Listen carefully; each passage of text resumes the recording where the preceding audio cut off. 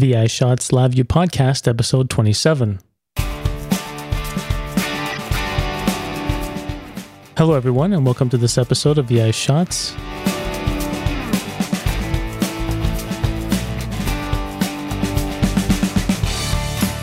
My name is Michael Ivaliotis, and this is the podcast devoted to the world of LabVIEW.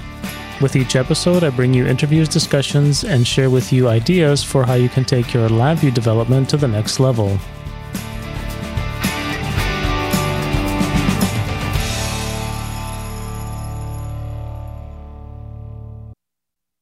Well, thank you everyone for joining me on this episode of the VI Shots podcast. I'm very excited today to have what some may consider a legend in the LabVIEW world is Steve Watts. Steve is an owner of SSDC and a software designer, of course, at that company. And he's here with me today on the VI Shots podcast. Welcome, Steve. Thank you very much for asking me. You thrown me already, mate, calling me a legend. I don't know what to do with that.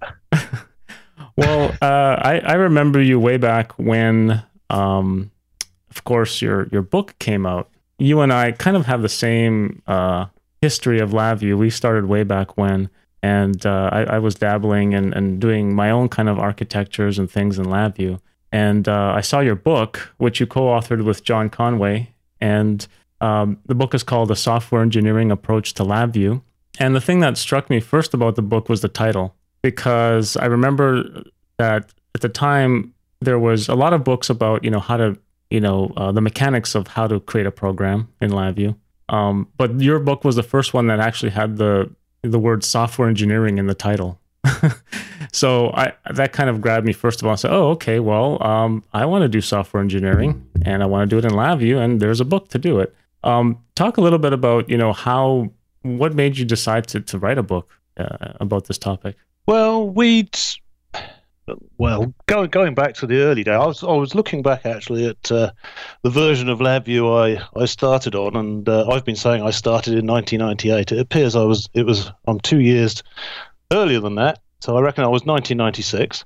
And I did my first program. I had it foisted on me, like I think a lot of people do, and up to that point, I'd done everything from assembler to HP Basic to Pascal to all sorts, typical sort of test engineer really, and all my projects went the same way. They all started off well, all the way through. Everything went tickety boo, and really that last sort of 5% then became a huge struggle, and I just put it down to software being difficult. So the company edict came down that she used LabVIEW. So I did the first sort of benchmark. Being a scientific sort, I rewrote a project I'd already done in Turbo Pascal. And this was for the time, it was quite a big project. It was a SCADA-based system. And it was quite a good equivalent because it was all pre-packaged SCADA stuff. And I rewrote the entire lump of software, which took me probably about 4 or 5 months to write in Turbo Pascal. I rewrote it in 5 days. But I wasn't... So yes, I thought, wow, this is great. I love this language. But I still had that sort of uncomfortable bit at the end of the project. John was working as a contractor for the same company. And I spoke to him about that. And he said, well, you just because you're not designing it up front, you're just writing code and fault finding and fixing, and it's code and fix, isn't it? So we started talking really about software design, which sort of led on to such things as coupling, cohesion, encapsulation, and things I bang on about all the time. I'd never even heard of these things. So I'd classed myself as a software designer by that point, because test engineering was essentially writing software at that point. But I had never heard of these concepts. So off I went and did my research, and me and John talked more, and he'd done a lot more sort of formal software design than me, so he was very much ahead of me. And he already had the name for LCOD and had it in his mind how it was going to work. But at the time, it wasn't quite there.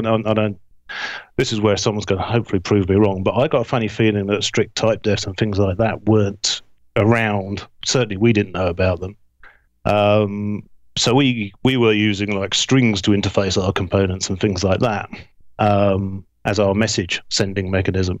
And really sort of going on from that, we sort of just honed our ideas. And the other sort of nice bit for us was we went off and did 2 similar projects at the same time. Now, we had our methodology, how we would design the project, and we'd agreed that beforehand. So we would, do noun passes and make components and put it together like that.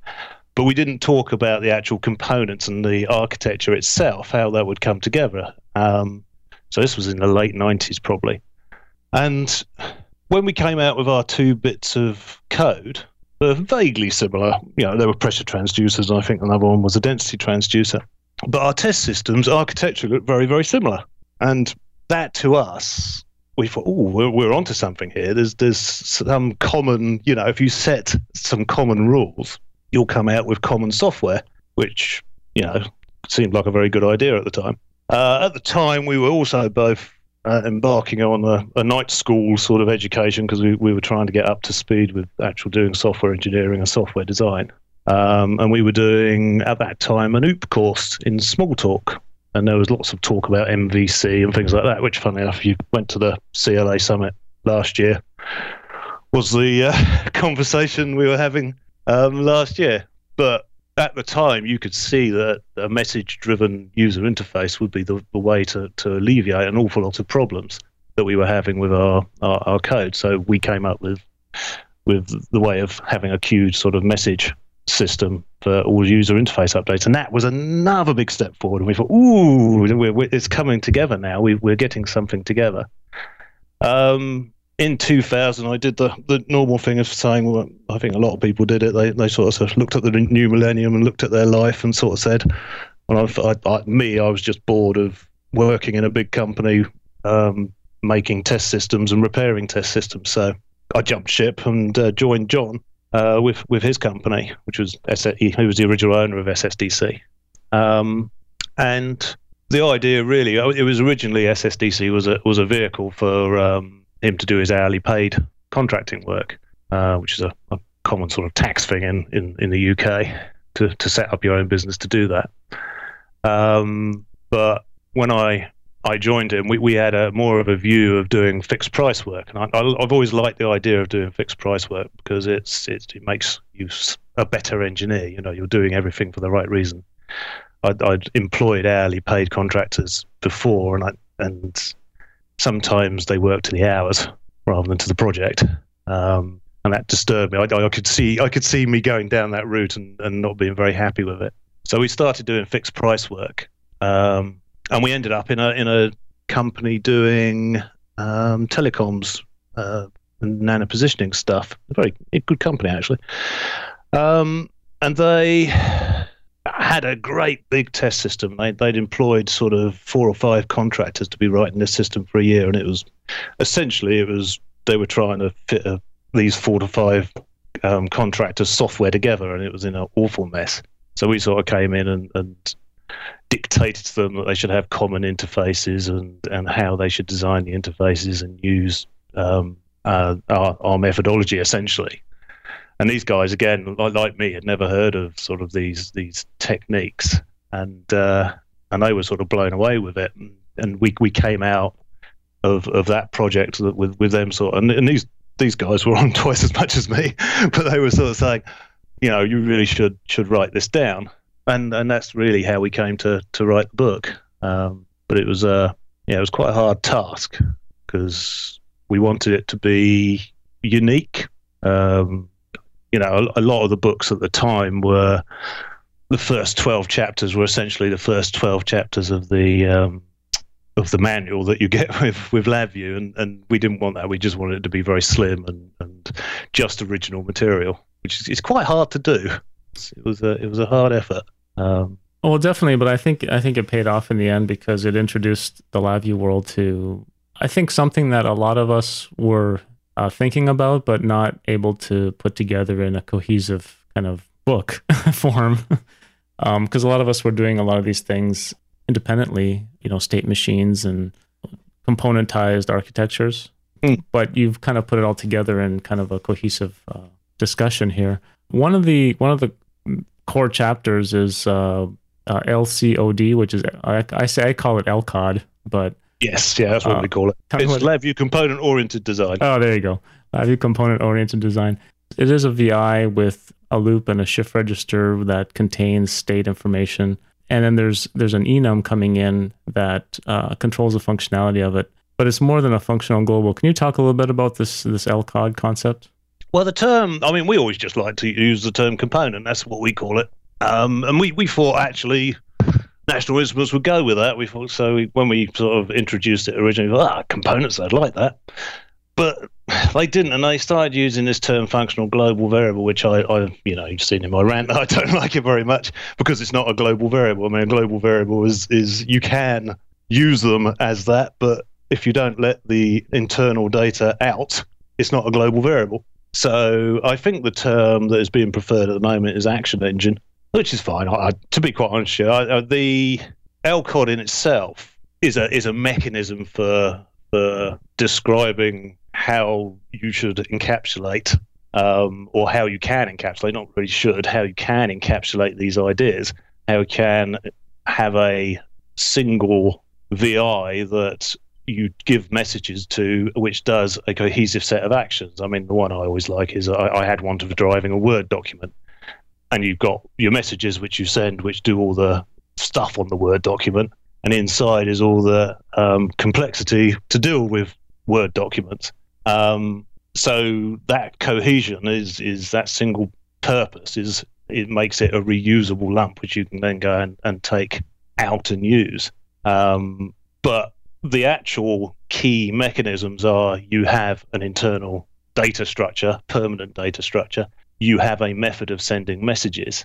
You have, I mean, we actually, and I'm just beginning to build up again, but we also used to have rules for preconditions and postconditions. So you have a preconditions and postconditions on this component. So it would check its data going in and check its data going out.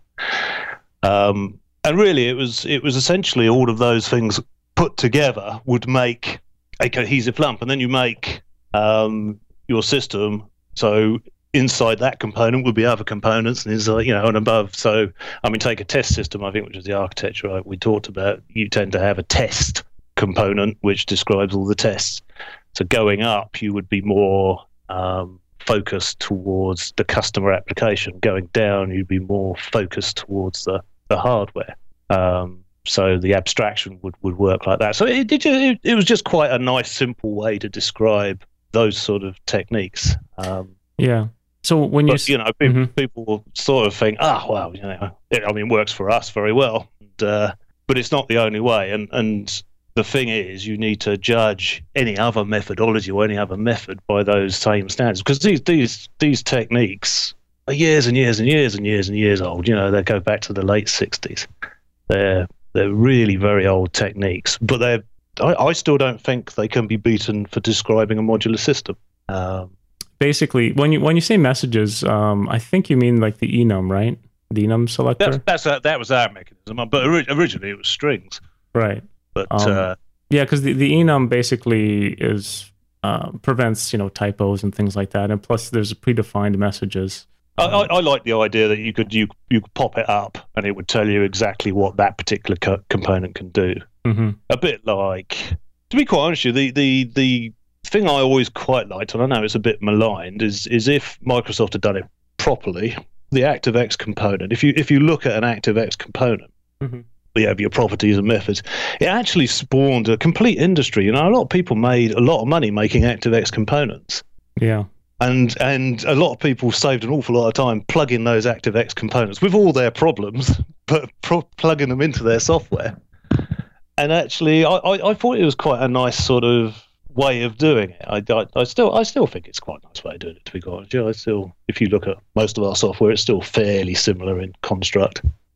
Now, one thing with this component design, I don't know if you've thought about this, but it's kind of a singleton approach, right? I mean, you can't spawn multiple instances of these components No, I had quite an interesting discussion online with Mr. Mercer about that. I think my perspective is that at the design stage, you should know how many things you want to spawn.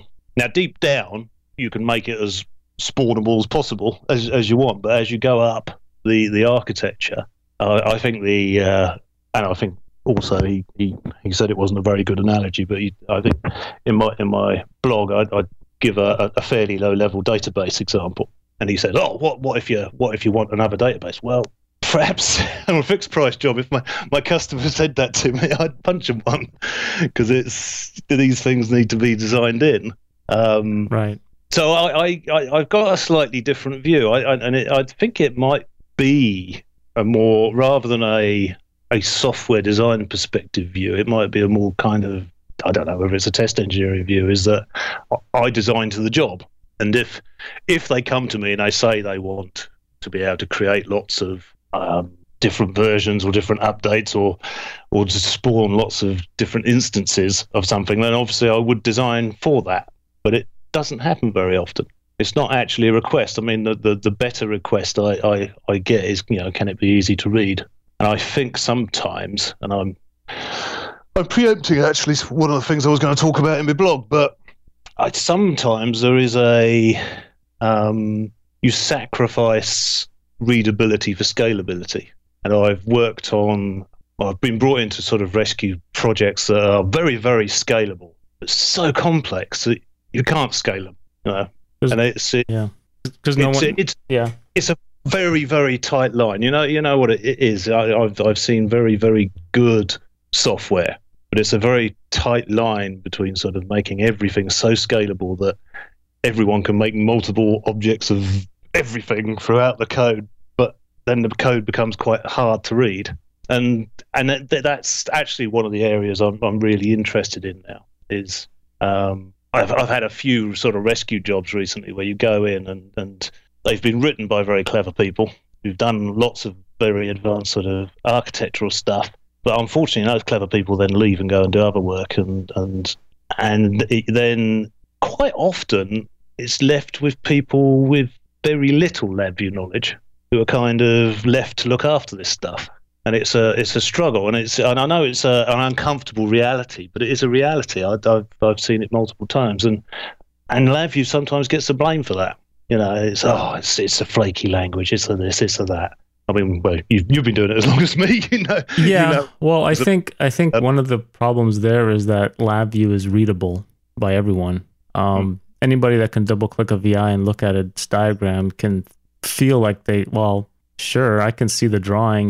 Look at that. I can see what's going on. If they look at a bunch of text code and they're not a programmer, they just basically don't even look at it. They just pass it off to the programmer. Yes. But the fact that they can see the diagram and they can have an opinion on it, they can say, well, that's easy.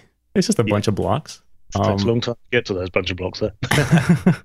Well, yeah, I mean, you have opinions about a lot of the kind of people that exist out in the LabVIEW world, and I mentioned one of your blogs posts that you were talking about different categories of people that develop, and I think what you're talking about being clever was you were calling them the geeks, the syntax jockey. Yep. I've been one of those. I mean, half of these things are ones that you either come across or you see in yourself as well, and that's the other one. I mean, I've worked with an awful lot of programmers and employed a fair few and got rid of one or two. So it's kind of the generic type. I was more interested, rather than I think sometimes I come across as critical of other people and critical of, and I think that might be a British thing. I don't know whether because you want to see the negative rather than see the positive. I think Fabiola made a comment, whether she said it here, you didn't mention any good programmers, but there's part of me that sort of says, well, it wouldn't be a very interesting blog if I just came on and said, oh, isn't everyone marvellous? So it's not the way my mind works, and it's wrong, really. I have to admit. But there you go. You can't change how you're brought up, I suppose. Well, I agree with the cleverness factor, and I'm kind of worried about the new frameworks that are coming out. For example, that use a lot of the LVOOP programming framework in LabVIEW, object-oriented, and I feel that a lot of people are diving into it without actually knowing object-oriented design correctly, and they're just jumping into it. I was quite surprised when I did the European CLA summit. I was chairing it, and they said, "Oh, what do you want to do then? OOP, let's do OOP. Everyone wants to do OOP." I said, "Okay, well, if we're going to do OOP, we're going to do UML. Why? What's UML?" Think, what? You can't do one without the other. They skip along hand in hand. It's otherwise, again, it's just the same thing. You're just planting VIs. Okay, they might be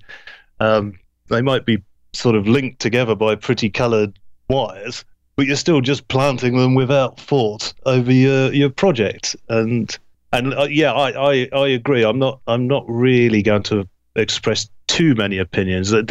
My first introduction to OOP was LabVIEW. OOP was not a very good one in the fact that they showed me a block diagram I couldn't understand.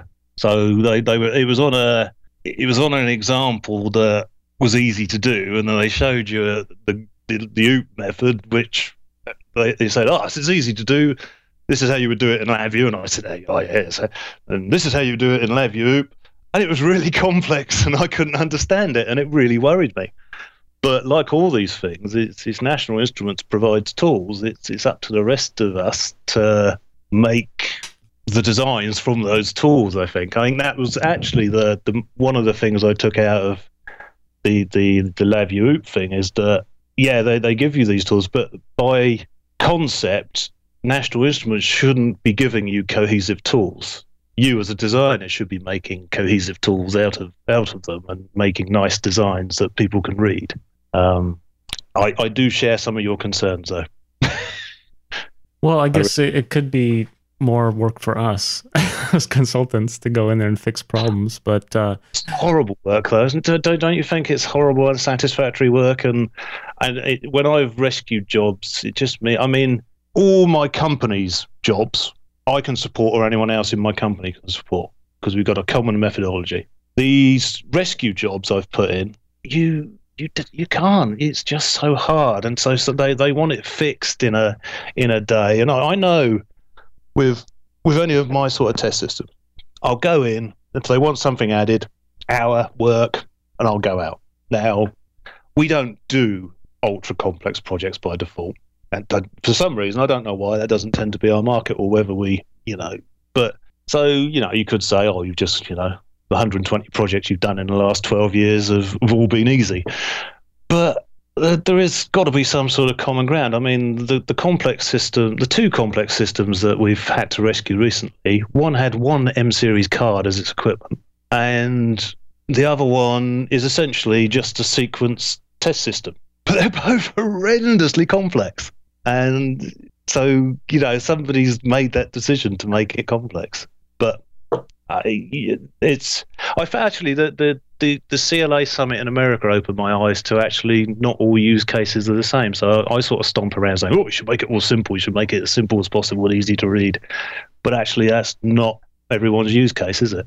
So, in a company where you're the only one looking after it and expected to look after it, perhaps the scalability argument becomes a very much more interesting use case. I mean, for me, I was very, very scared of just becoming a support company to the software I wrote.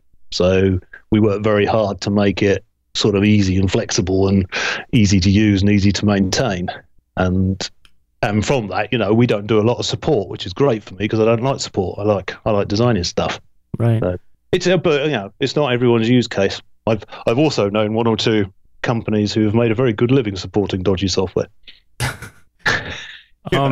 So you mentioned earlier that you like working on fixed cost work. How do you manage to sort of rein the project in, or put what do you put in place to make sure that the project is developed within that budget that the customer gives you, or actually that you define up front? Yes, we define up front. The general way is you go in knowing that the last 5% of the project they're going to want changes.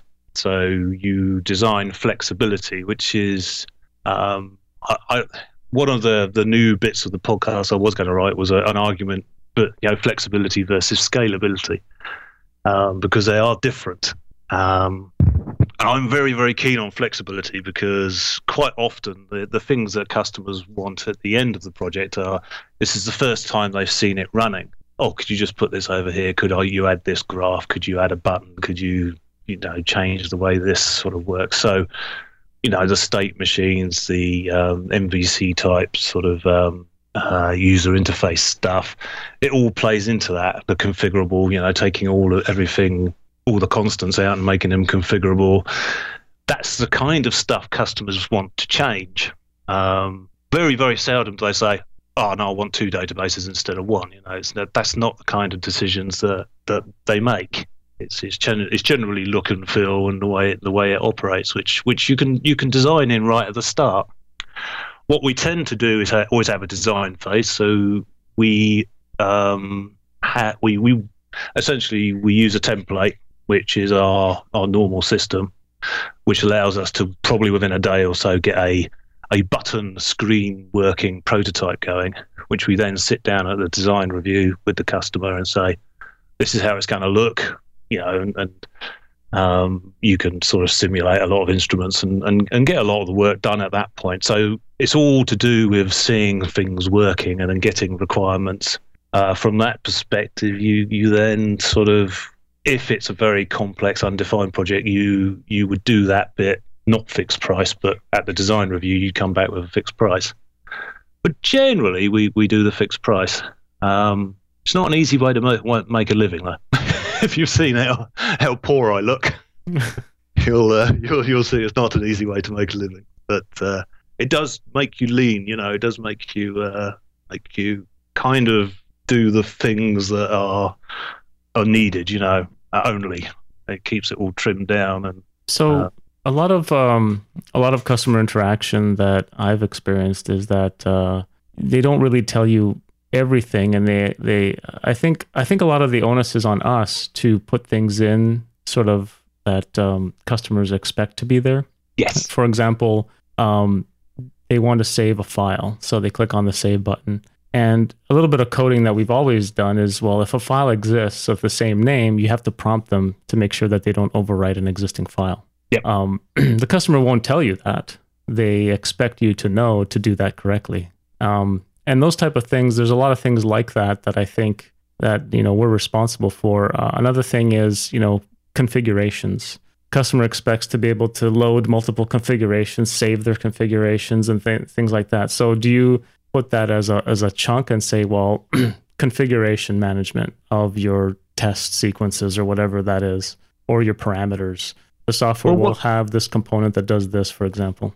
Well, one of the little rules we always run by is that if it's got a constant in it, then that is a prime thing for taking out and using as a configurable item. We don't like constants in software, really. So generally, our template has got all the configuration stuff thrown in it. So all of that comes already made, The configurable aspect of software is very, very important. It comes with the flexibility, that it's very, very important to have it configurable. There's not many customers that, like you say, who they don't know they want it, but right. They really do want it configurable, don't they? Yeah. Mm-hmm. And I mean, the thing it does for us is it frees us up. So we don't have to make a lot of decisions. We just have to give them the capability to make those decisions. And that's the great thing about configurable type software is you said, okay, you make that decision now, and away you go. I think really most of us gnarly old engineers, what we do now is it's a bit more. I don't know what the American business is like, but I've found a lot of the old skills have gone, and you're dealing with project managers mostly, and so you have to actually learn all of the job yourself. So sometimes you're thrown into a company and they ask you to test something, and they don't know how it works. So there's additional costs there, which you look at a standard sort of project, and it's not standard at all because they can't help you. So those kind of things are kind of important. Reporting and databasing and are all, and error handling and all that sort of thing are all areas which are easy to leave off your fixed price quote, I think. Right. Those are the dangers that could cause the project to overrun. Oh, yeah. For control systems, it's setup. That's the one thing I really learned is you write the software, and no matter how many times you put it into a code, it's like, we'll give you the software to set up your control system. Nah, they don't want to do that. You will end up setting up the control system. And depending on the type of control system, they can take ages. If you've got something like a vacuum furnace, which takes like 2 hours to pull down, the actual control cycle to get enough evidence to be able to set up the control system just takes forever. It can take weeks and weeks, and that's you can get really stung on that sort of thing. So it makes it makes you an honest engineer doing it. It really does. Yeah, you mentioned that a lot of customers don't know exactly how their product behaves. For example, this is especially true, I guess, for new product testing, right? Where there's something new coming to market and they're saying, well, we need to build a test system for this. And it ends up being a test system / R&D system because they're actually testing and figuring out how their device behaves while they're testing it. Yeah, and the R&D side of it, actually, talking about the scalability thing, the R&D and the academic work that you do, the scalability thing starts to become more important. Because that is quite often, we've done this one test, now I want to do 5 units. So actually, that's sometimes what really is worth considering, the scalability at those points. But the R&D stuff, we don't do quite so much fixed price. There really are danger areas. Academic stuff are danger areas as well. We do academic work, but it has to be a very clear definition. Because by their very nature, they want to mess around, they want to try things. So it's every, not every job is different really, but there is enough differences to keep it interesting. It really is. You've been using, I figure, the same kind of architecture you have for years. There are, as you mentioned, the object-oriented LVOOP and all that. Have you been considering, migrating your technique to adopt the new LVOOP technology, or how is that going? Yeah. Well, the bit I'm interested in, to me, I had quite a long conversation with Mr. Burser about it, and because I looked at it and said, well, look, I've spent the last sort of 10 years trying to say, look, the VI is, to me, the cohesive lump, which you send messages to. And then they bring LVOOP out, and it's the cohesive lump is the line, essentially. It's the instance. And then you have methods, which are VIs. And I think, no, VI shouldn't be. But of course, they have to design it like that. If they'd have gone higher up the sort of abstraction tree, it would have been restricting for people. But of course, I got all bent out of shape. I thought, no, it can't work. And for a couple of years, I sort of just parked it and said, well, I'm busy. I haven't got time to sort of think about it anyway. It was really I did a LabVIEW Smells presentation in the Euro Summit, which essentially I was looking at anti-patterns. And a lot of the reason for me doing that was because of these very difficult to look after systems. I was just getting the feeling that the National Instruments was providing an awful lot of tools for people to make very, very, very complex systems out of, which they then couldn't look after. You ever heard of the software Peter principle? What is that? Describe that. The software Peter principle is where the architecture becomes so complex that the people designing it can't even understand it. And I know there was a little bit of that to some of these sort of projects. You think, you're just got quite complex. I'm going off track here. What was I talking about? But it was those sort of. You were talking about the anti-patterns. Yeah, and I was looking at so I was thinking, well, there must be anti-patterns here, and then some very interesting things. So when we did the book, we kept it very simple. So we didn't talk about all the different types of coupling. We didn't talk about all the different types of cohesion in any detail and how they applied to LabVIEW. There's one type of coupling which I think is very interesting to a lot of these architectures, and that's control coupling. And this control coupling is where you send data into a module that changes the way it works. So you can think of a queued message state machine. So one of the systems I had lots of TCP/IP stuff and lots of modules all over the place, all chatting to each other, and they were all state machines, all done by the standard sort of state machine template. But they were essentially all chatting to each other, changing each other's state, which just made the thing a complete nightmare to visualize. You just could not visualize what was going on. And I do suspect that there's quite a lot of sort of architectures, that even the taught ones, that have got this awfully easy way to park data into other modules and make these modules do stuff. But they don't think about how this affects our brains, because we can't visualize that. And if you can't visualize it, you can't debug it. So I started getting very interested again in the academic stuff. It's stuff I'd put down sort of 10 years ago, and because I've been busy sort of writing software, I haven't really come back to it, and I was a bit disenchanted with the whole process, I have to say. Well, I mean, Steve, there's a lot of, when you're in the trenches and developing projects and delivering to customers, there's different design approaches that you can take, and you look at the project and see, how each design can fit into that. And I think LCOD is excellent in that it kind of it abstracts out all the complexity of what's going on underneath to the VI level. I just like the way it works, and I use LVOOP as well on many projects. I'm starting to dabble in Active Framework, but I think the message we should tell people is that you really have to stick with whatever you're comfortable with and whatever your team works with, and how you can deliver successful projects that are maintainable. Whatever technology you use, right? Yeah, well, and the only other, whatever technology you use, I think there's 2 or 3 things that I would add.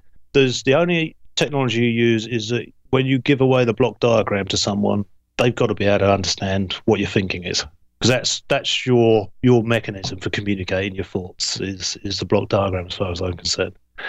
And if it's so abstract, if somebody came to me and worked for me and gave me something that was so abstract I really had to concentrate to understand it, I'd reject it. So I'm not excluding all clever software in the entire world, but the solution has to be as clever as the problem, really. Well, sometimes you don't need it to be really complex. The block diagram is your mechanism for communicating to people, and there's no reason an LVOOP program designed from scratch off UML diagrams and that isn't a fantastic way to communicate your ideas. I've seen very, very good ones, but it's like all these things, you have to apply the same design criteria as you would to LCOD. It's all design in the end, isn't it? That's the job of the designer is to simplify the complex. Well, Steve, it's been a pleasure talking to you. I could go on for another hour. I have a lot of other ideas to talk about. Maybe we'll have you back again. I'll be coming over hopefully this year. So I'd really, there's a small part of me that still thinks I'm missing a trick. A big part of me that thinks I'm missing a trick, because like all programmers, I'm a bundle of insecurities. So we'll have to sit down and we'll have to thrash out, I reckon. Well, yeah, that's I think what everyone should be doing, is always sharpening their sword and, always improving their techniques and always striving to be better. So, Steve, thank you. Thank you for being on the show. Thanks for having me. It's been a pleasure. And thank you for listening to this episode. If you like the VI Shots podcast, you can support us by going to episode 27 at vishots.com and leaving us feedback in the comments section of this post.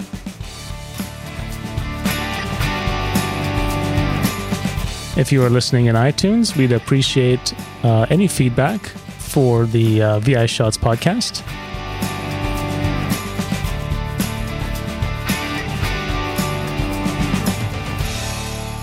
Thanks again for listening, and bye for now.